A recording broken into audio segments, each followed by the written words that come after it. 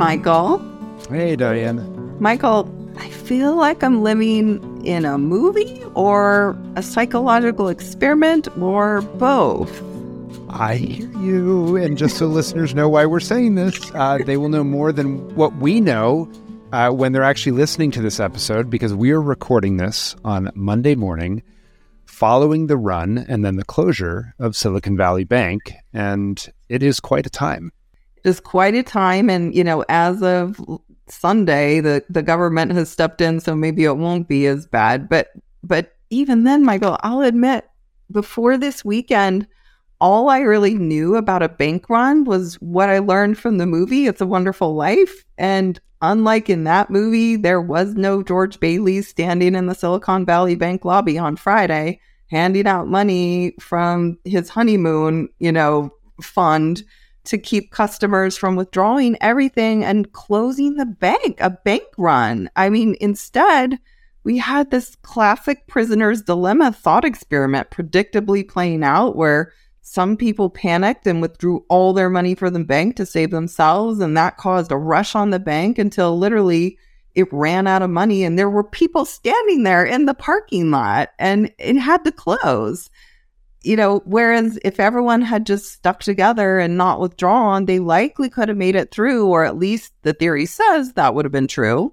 Yeah. Well, I confess I hadn't thought about the prisoner's dilemma angle to this, but I'm just struck, Diane, how much history seems to be rhyming these last few years with events from the past that, frankly speaking, I thought we wouldn't have to deal with in our lifetimes. But here we are. It is March Madness, as they say. It is March Madness on multiple levels. Michael, I certainly don't want to overreact or add to the frenzy. And I will just say that we started this podcast at the beginning of the COVID pandemic because we believed that it would be a profoundly impactful event with, yes, hugely negative consequences. And we were really hopeful that if positive could come from it, perhaps it would be a redesigning of our schools to be more focused on the needs of current students in our society.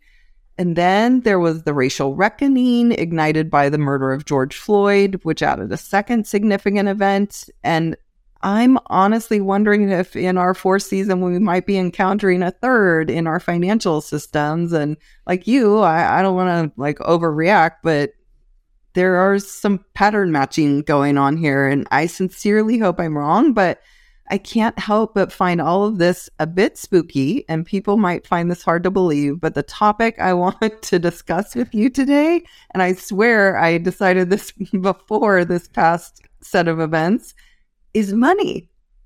So that's uncanny. I will say that. You wanted to talk about money with me, and that was before all the banking challenges went down. I feel kind of like, Diane, that we ought to have an expert in the financial system, though, if you want to have that conversation. No, of course not. I don't want to talk about that bank crisis, at least not on this podcast. But I do want to talk about money in the school system, Michael, and I think you're perfectly qualified for that. And so, and we've gone deep on innovation this season in our conversations, and I'm sure at the same time, it's the reality of me living innovations and school budgets that's bringing this up for me. I think there are some real tensions and disconnects, and I just want to unpack them with you. All right. Well, I'm intrigued, Diane, and I'm much happier to hear that we're landing there instead of bank crises. And I want to know what's on your mind because we, of course, welcomed Marguerite Rosa back on 2021 to this show, and she's perhaps the foremost expert on money in schools. And we asked her a bunch of our questions then. So I want to know what's on your mind. What other questions do you have at the moment? Let's start. Here's what's puzzling me, Michael. As a general rule, in schools, we just don't talk about money. And actually, let me take that back. We talk about money all the time in schools and education, but what gets talked about is how there isn't enough and how we need more. And if it goes deeper than that, it usually is about how we need more for teacher salaries because they don't get paid enough, and how we don't have enough for art and music. I mean, that's usually the conversation that's happening. And as a general rule, schools are very different places from businesses in that we don't really manage our schools with money in mind. And I'm saying that not as a critique of the people running schools, but really as an observation of how the entire system is set up, so that people managing the schools or districts don't have a lot of control over a lot of the items in their budgets. And for that matter, a lot of control over like revenues and, your sort of traditional levers in running an organization. And so they can't pull them. And this seems to be in stark contrast to the businesses that Lean Startup or Discover-driven planning are describing. And so as we're using those as models around innovation, I started wondering if we can actually follow innovation playbooks in schools without seriously rethinking our relationship to money. This is super interesting, Diane. And I'll say that the dynamic you just described is one that has always bothered me a bit about the system. But before I react more than that, I just want you to go one click deeper. If you could give an example or two to make this a little bit more concrete of what this looks like in a school, say. Well, the one that comes to mind, Michael, is sort of illustrative of the complexity of the conversation we're about to have, because when I say it, people are going to get really uncomfortable. Like, I'm getting a little nervous right now, and many will think it's inappropriate for me to raise it. So I'll just give that up front. It's not going to stop me, but I am going to raise, it's partly why I'm raising this whole conversation. So let's just hope that folks can hang with us through the nuance, because I think it's important. Here's my example. In my view, a critically important element of what I'm talking about is that federal law gives students the right to what's called an individualized learning plan, or more commonly referred to as an IEP, most people would know this as sort of special education access. When they have a diagnosed learning disability that causes a discrepancy between their school performance and their perceived ability. And obviously I'm simplifying there, but that's basically the idea. And these plans enable students to receive accommodations in school and services beyond what's offered to all students. Now, to determine the accommodations and the services, an IEP team meets and discusses and decides upon them. The team's composed of, generally the students' parents or caregivers, their teachers, an education specialist, maybe the principal, a variety of folks like that. But here's the catch, Michael. It's against the law to consider finances when making decisions about accommodations or services. Now, why do I think this is an example of this thing that's troubling me? Well, in my view and experience, there's a massive opportunity to design significantly more effective and cost-efficient accommodations and services for students that would benefit the student and their learning and be less expensive for the school, which seems like a win-win all the way around to me. And there is a real incentive because so many families with IEPs feel like they aren't being well served. And almost every public school in America spends more money on IEP services than they're funded for, which means they are, quote, encroaching, that's the word we use, on the funds allocated for other students to cover these costs. And so it seemed to me this is the perfect place for innovation. And it should be urgent and viewed as a huge opportunity. So why isn't it? That's a super interesting example, Diane, and I hope people do stay through the whole explanation and unpacking of it. But I guess it helps explain why perhaps you could argue the most obvious place for innovation in personalizing learning in special education, we just haven't seen as much innovation there as you might have predicted, or certainly I would have predicted. And I think on the one hand, this points to something simple, which is to say that when we have mandates around inputs and even outputs of the system, but we don't enable the education leaders closest to the children to be able to have control over their budgets and how they allocate resources to help serve those children, you're limited, right, in what you see, because they're not pulling on all those levers and thinking holistically. And you would never design a business this way for what it's worth. I mean, you might mandate can you imagine if you mandated like a profit margin for someone who led a division, but said you're not allowed to, control any of the resources at your disposal and to go achieve that? That'd be insane. But if I connect to your specific question where you framed it in terms of discovery-driven planning or lean startup and general principles for innovating, I guess my second thought is that in some ways you could argue that if you looked at the system historically, perhaps we actually followed some of these ideas when the country's education system was originally built. Now, people are going to have to hear me out on this because I don't think what I'm about to say is at all intuitive, but I hope there's some logic to it. And yes, I'll just say up front, this is despite our education system not ever being designed to optimize each and every student's learning, as we've discussed over the episodes. And yes, it's despite not ever being designed to help every child fulfill their human potential. But in spite of those points, our education system was in fact successful for decades, in the sense that for a long time when we were in an industrial economy, it helped students learn enough such that they could get good jobs and middle-class wages. And this arrangement worked really well for a long time until really I think the arrangement started to break down in the late 1970s. And that's when technology and globalization really started to change the equation, so that all of a sudden you almost needed to have a college degree to have that ticket to a middle class. But then, of course, we started sending more and more kids to colleges, and they didn't have the foundational knowledge and skills that they needed to succeed because we hadn't built a system to ever optimize their learning. And so now we're stuck in this place where maybe to your point, we need a different approach. And so maybe let me play this out a little bit. The way discovery-driven growth would work is that you would state what your success looks like on the front end, and then you would take a design to innovation and document all the assumptions that we're making that have to prove true for it to be successful. It'd be like saying, again, to make it more tangible, in an elementary school, one goal we could say is 100% of third graders should be able to read by the end of the year. And then maybe a good goal, by the way, which is a good goal, and it should be attainable also. Yeah. And then maybe we would design, say, I'm going to get you to boo here in a moment, not cheer, but say design a blended learning model that uses the 3 cueing method of reading instruction. So you're booing now. And then you'd say that these assumptions, these are the assumptions that have to prove true for us to realize success. And then you would find the cheapest possible way to test those assumptions. And the ones that started to prove true, you would start to double down on with bigger and bigger dollars to really put the new system in action. And if it didn't, then you would not do that. You would stop the experiment, right? And in this case, in my example, a key test would be just to read the research and realize that a 3 cueing method has literally zero chance of getting 100% of your students to read by 3rd grade. And so you wouldn't keep investing behind that.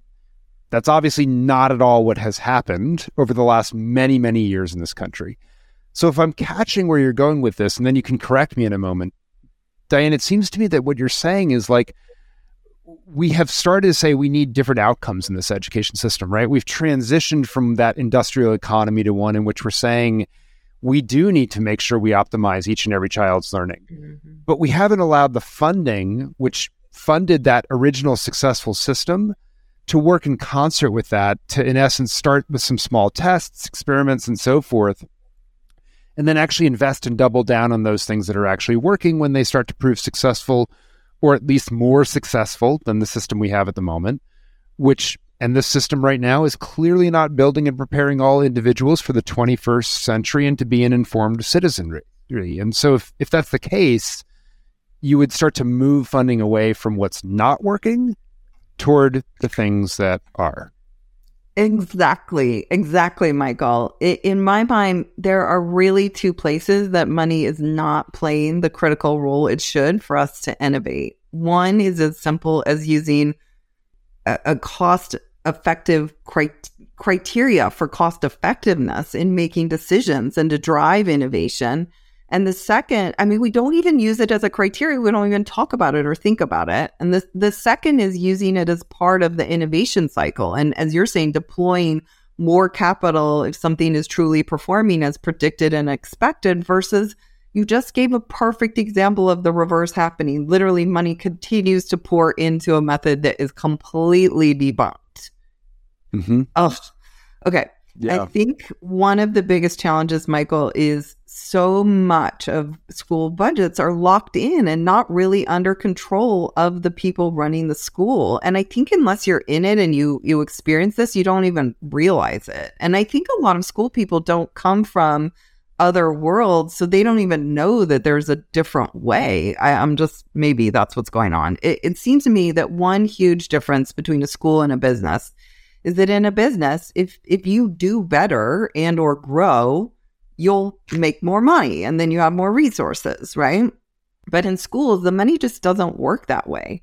Really, school sites have two potential levers to increase revenue: enrollment and attendance. Generally, the more students you have and the better the attendance, the more money you get. But even those two things are pretty nuanced and constrained. And I'm really overgeneralizing now because it's different in different states, but that's kind of where things are. So I guess I'm wondering, can you really do innovation given these circumstances? There must be a way, even if we're operating a huge existing base of schools and can just, we can't just like turn that upside down overnight. As much as we would both like the magic wand, that's not possible. I'm wondering if we can learn from, I don't know, maybe big companies who innovate. Some of them do. We know some of them don't, but some of them do, but is there's some learning there about how we might tackle this? Yeah, I mean, can you imagine, first of all, if you got funded for outcomes and actual learning growth of children instead of enrollment and attendance? But I think what you said more broadly is the exact right way to think about this. And sadly, I might also say, I think your point is probably correct about the limits on innovation. We're just not set up for it, which again, and so folks have a definition in mind. When I say the word innovation, I define it as new offerings or just changes like continuous improvement that help people make progress. It's not any idea you're throwing at the wall regardless of whether it works. It's something that actually gets results. And I'll take your point then another step forward, because what I think you really want to see is among that huge install base, right, is that we actually start to see different schools and models and really a portfolio, if you will, of bets or options that hopefully promise you tremendous upside in realizing outcomes for each and every single child. And there's another theory on this that I think may be helpful. It's one that Clay Christensen loved. He called it good money, bad money. And the basic question that he and his co-author, Michael Rayner, in The Innovator Solution were asking was this, which is, what's the best type of funding for a new venture? And their basic take was that the traditional categorization schemes, say venture capital versus corporate growth capital versus loans, you can imagine, right, the taxonomy, were the wrong way to think about the world. And what they concluded was that new ventures should be taking capital that was initially patient for growth. So it was not looking to scale dramatically, but it was impatient for profit. Meaning that the urgency around growing at all costs should be low, but that the urgency around making sure you have a viable, successful model that actually works in an ongoing way should be really high. Now, this is obviously the opposite of how many in Silicon Valley think, Diane, so I don't know how that lands. Well, yeah, I'm laughing. That's an entirely different conversation. I'm going to have to reflect on that. But Michael, I think what you're saying is really more relevant to schools. I'm not sure it benefits every school to be driving to dramatically increase enrollment, but they most certainly should have urgency around having a viable, successful model. And here's the little interesting twist that maybe not for every child. I mean, maybe one of our problems is this comprehensive nature that we're all caught up in. And I think people get scared and think, oh, what happens if, this school only suits X number of kids? At some point, we have to trust that if there's demand in the markets, things will come up and fill it. But I think that gets scary for people. Yeah, I think that's really well said. And I'll say, you say that as someone who has designed a school for a heterogeneous, in terms of income and race and so forth, groups of students. So we're not talking about that kind of segregation. Mm-hmm. We're instead talking about fits from a cognitive and needs perspective, right, to best serve and based on interests and passions and things of that nature. But I guess while I think that the theory I'm about to draw on lacks some circumstance thinking about where it could be more predictive, and I won't go there right now, except just to say that I think there are like anomalies like Facebook that suggest the theory needs more nuance. What I do think is that particularly in large and more mature enterprises, it's actually a really helpful theory, this good money, bad money. because basically what Michael Rayner and Clay Christensen pointed out is that if the new things that you're investing in to be the wave of future growth, or, in this case, the wave of future success, are not profitable early on, the moment things turn south for the main enterprise, they're going to cut back all that investment in the new stuff that's losing money and just drive it at the core, the thing that they've always been doing, try to protect, what they've been doing. But their example is that if the new thing is profitable and self-sustaining, well, then you can actually protect it and you can have it keep operating and be the promising wave, again, in the corporate example of growth in the future. In schools, I think we're talking about student success in the future. Oh, this is so interesting, Michael. I want to get practical again for a moment, because as you know, that's how I make these theories actually make sense to me. So we've been talking all season about the importance of pilots and how, we've been looking really closely at a pilot we've been doing on school leadership and really digging into the elements and nuance and just determining that pilots are really important. And as I listen to you and reflect, one of the drivers behind, this pilot that we've been working on, that we think it's a more of cost-effective model. Like, that really is behind the pilot we've been talking about. That said, you've heard me talk about our measures of success, and never once have I said cost savings or efficacy. Oh my gosh. Why not? This is one of those moments where it seems so obvious, and now I'm catching myself. So I know that's a reflection question for me. I'm just really frustrated with myself. I think about the practicality of having cost and money as meaningful drivers of decisions in schools, and I don't think it would be well received by most people. I guess that probably sounds like a cop-out right now. But I say that from some very meaningful and real experiences. Yeah. Well, so I hear you, Diane, and I don't think you should beat yourself up, because I think this very much is how the system has been engineered, right? But let's think about how we could bring this into school settings in a way that's authentic and sensitive to the culture of schools. And let me just give you a little bit more about what the theory says needs to be done in order to avoid the cutting of the innovations and the things that will actually help you be successful in the future the second that budgets tighten, which, oh, by the way, like, that's about to happen. And so our schools are about to face this. And yet we both want innovation and improvement to continue. So let me name the 3-part process, and let's brainstorm how to do them without being attacked. So essentially, Rayner and Christensen said you need to do 3 things. Number 1, start early. You need to be launching new innovations when your core is still healthy and it can be patient for growth. The second thing they said is start small. So keep dividing up your business units. And again, I'm saying this in the corporate language, so that as the corporation becomes increasingly large, that decisions to launch growth ventures continue to be made with organizational units that can be patient for growth, because they're small enough to benefit from investing in small opportunities. And then third, they said, demand early success. Be impatient for profit or success. And so I'd love you, as the person in schools, to reflect on that. But it strikes me that if we changed the word profit to sustainable and successful outcomes for students, and then we thought about having a rhythm of investments in new models and improvements, start early and start small, then you might take a very different approach to creating new waves of improvement or innovation in our large, as you said, relatively monolithic public school system today. Thoughts? Okay, this is really interesting, Michael. Here's what's coming to me.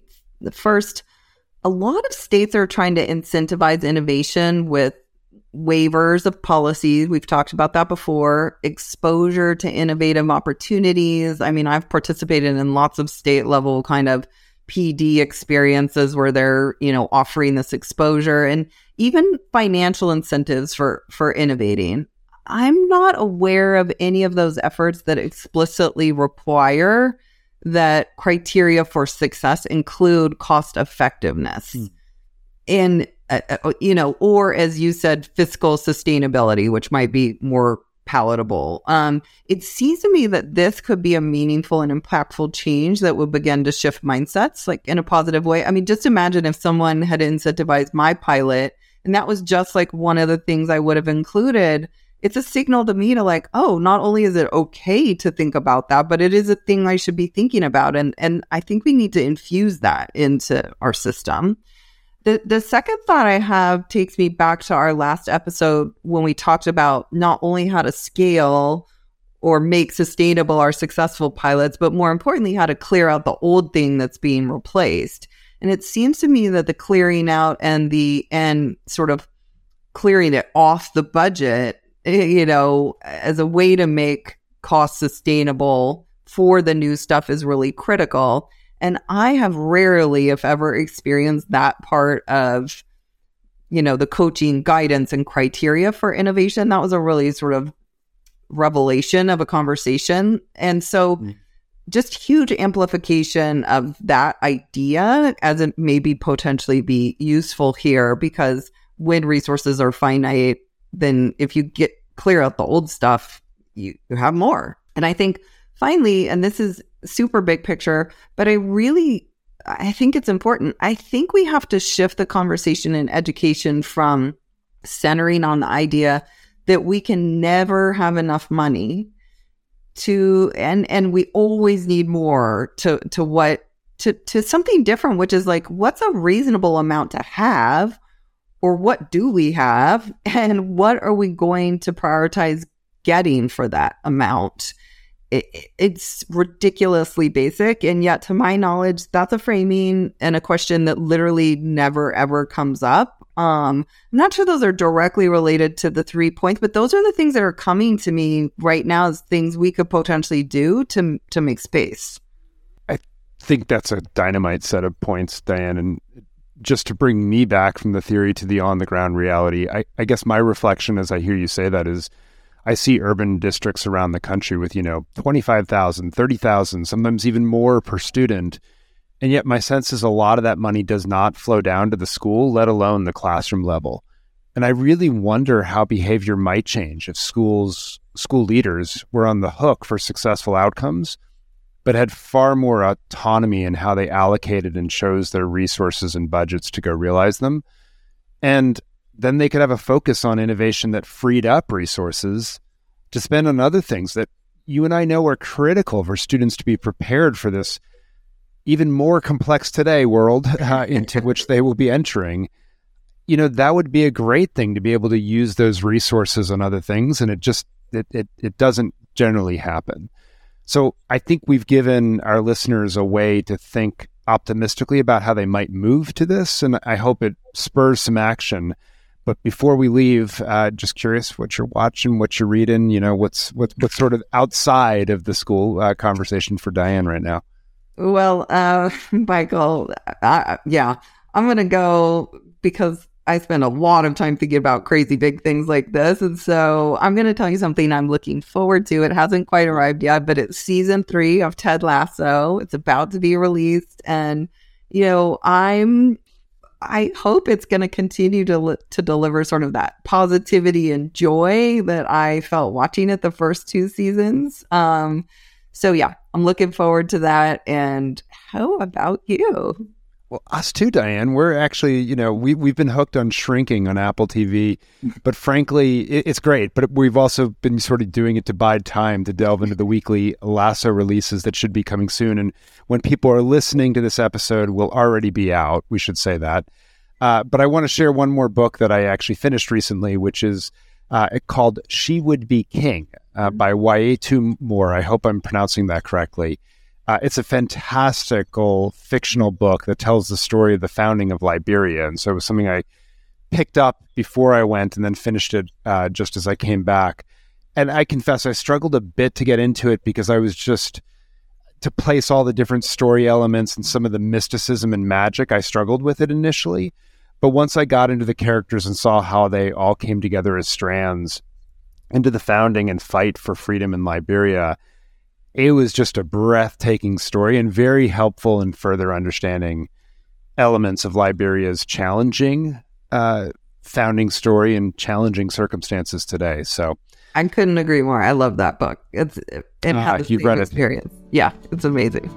Makes me feel even better that that you also perhaps struggled up front and then loved it. So with that, we will leave you all, and thank you for joining us on another episode of Class Disrupted.